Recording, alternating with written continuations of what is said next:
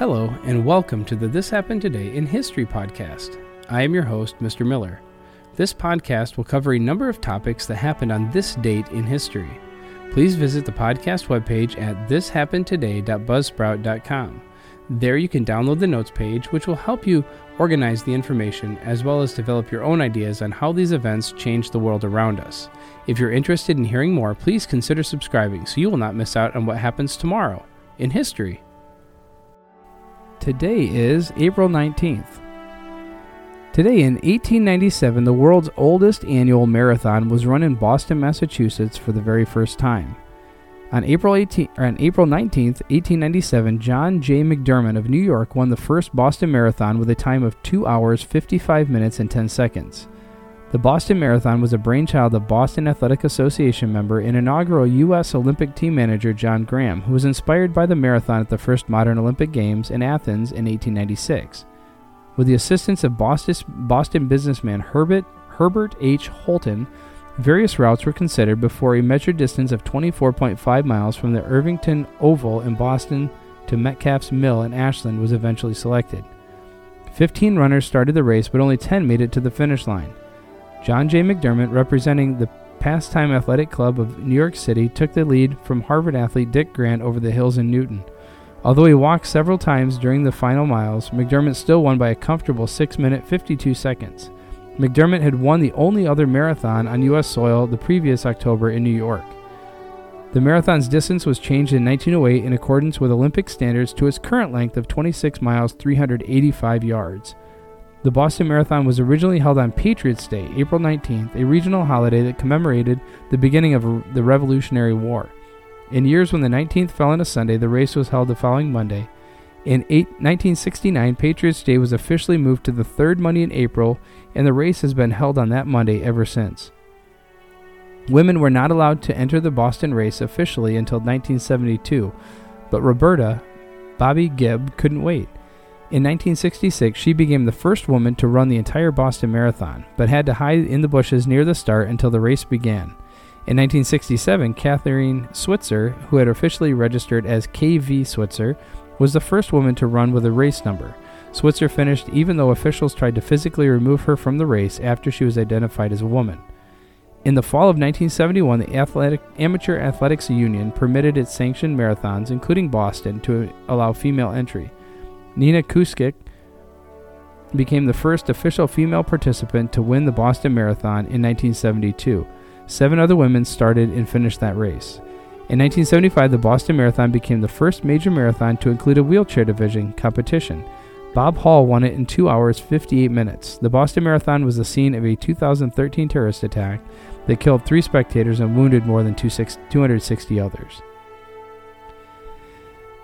On the morning of April 19, 1995, an ex-Army soldier and security guard named Timothy McVeigh parked a rented Ryder truck in front of the Alfred P. Murrah Federal Building in downtown Oklahoma City. He was about to commit a mass murder. Inside the vehicle was a powerful bomb made out of a deadly cocktail of agricultural fertilizer, diesel fuel, and other chemicals. McVeigh got out, locked the door, and headed towards his getaway car. He ignited one time fuse and then another. At precisely 9:02 a.m., the bomb exploded. Within minutes, the surrounding area looked like a war zone. A third of the building had been reduced to rubble, with many floors flattened like pancakes. Dozens of cars were incinerated, and more than 300 nearby buildings were damaged or destroyed. The human toll was even more devastating. 168 souls lost, including 19 children, with several hundred more injured. It was the worst act of homegrown terrorism in the nation's history. Coming on the heels of the World Trade Center bombing in New York 2 years earlier, the media and many Americans immediately assumed that the attack was the handiwork of Middle Eastern terrorists. The FBI, meanwhile, quickly arrived at the scene and began supporting rescue efforts and investigating the facts. Beneath a pile of concrete and twisted steel were clues, and the FBI was determined to find them. It didn't take long. On April 20th, the rear axle of a Ryder truck was located, which yielded a vehicle identification number that was traced to a body shop in Junction City, Kansas. Employees at the shop helped the FBI quickly put together a composite drawing of the man who had rented the van. Agents showed the drawing around town, and local hotel employees supplied a name, Tim McVeigh. A quick call to the Bureau's Criminal Justice Information Services Division of West Virginia on April 21st led to an astonishing discovery. McVeigh was already in jail. He had been pulled over about 80 miles north of Oklahoma City by an observant Oklahoma State trooper who noticed a missing license plate on his yellow Mercury Marquis. McVeigh had concealed weapon and was arrested. It was just 90 minutes after the bombing. From there, the evidence began adding up. Agents found traces of the chemicals used in the explosion on McVeigh's clothes and a business card on which McVeigh had suspiciously scribbled TNT at $5 a stick, need more. They learned about McVeigh's extremist ideologies and his anger over the events at Waco 2 years earlier. They discovered that a friend of McVeigh's named Terry Nichols helped build the bomb and that another man, Michael Fortier, was aware of the bomb plot. The bombing was quickly solved, but the investigation turned out to be one of the most exhaustive in FBI history. No stone was left unturned to make sure every clue was found and all culprits identified. By the time it was over, the Bureau had conducted more than 28,000 interviews, followed some 43,000 investigative leads, amassed 3.5 tons of evidence, and reviewed nearly 1 billion pieces of information. In the end, the government that McVeigh hated and hoped to topple swiftly captured him and convincingly convicted both him and his co-conspirators. In 1997, Timothy McVeigh was convicted of the bombing, and on June 11th of 2001, he was executed by lethal injection. And finally, the world's oldest man, Hiroman Kimura from Japan, was celebrating his 116th birthday on April 19th of 2013. Kimura was believed to be the last living person to have lived across 3 different centuries. From June 12th, 2013, the Guinness Book of World Records was saddened to learn of the passing of Hiroman Kimura at age 116 years and 54 days. Our thoughts and condolences are with Mr. Kimura's family and friends. Hiroman Kimura of Kyotango, Japan, was recognized by Guinness World Records as the oldest living person, the oldest living man, and the oldest man ever. Born on April 19, 1897, Hiroman Kimura was the first man in history to have lived 116 years old and continues to hold the world record for the oldest man ever.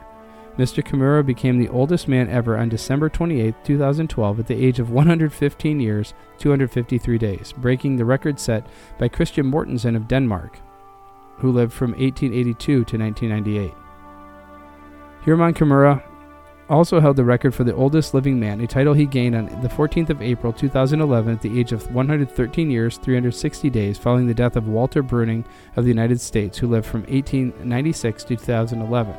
Kimura, who celebrated his 116th birthday on the 19th in 2013, was also the world's oldest living person. He took that title from Dinah Manfredini, who lived from 1897 to 2012. You have been listening to the This Happened Today in History podcast. I thank you for listening, and I hope that you have enjoyed learning about historical events from the past. Thank you to the following websites for their information regarding today's topics: ThePeopleHistory.com, Boston Marathon at History.com, the Oklahoma City bombing at FBI.gov, and World's Oldest Man celebrated his birthday at GuinnessWorldRecords.com. The music used as the background track for this podcast is Americana, created by Kevin MacLeod on Incompetech.com. If you enjoyed this information and would like to hear more, please consider subscribing, as this will keep the historical events in your feed in the morning for each day. I hope you have a great day.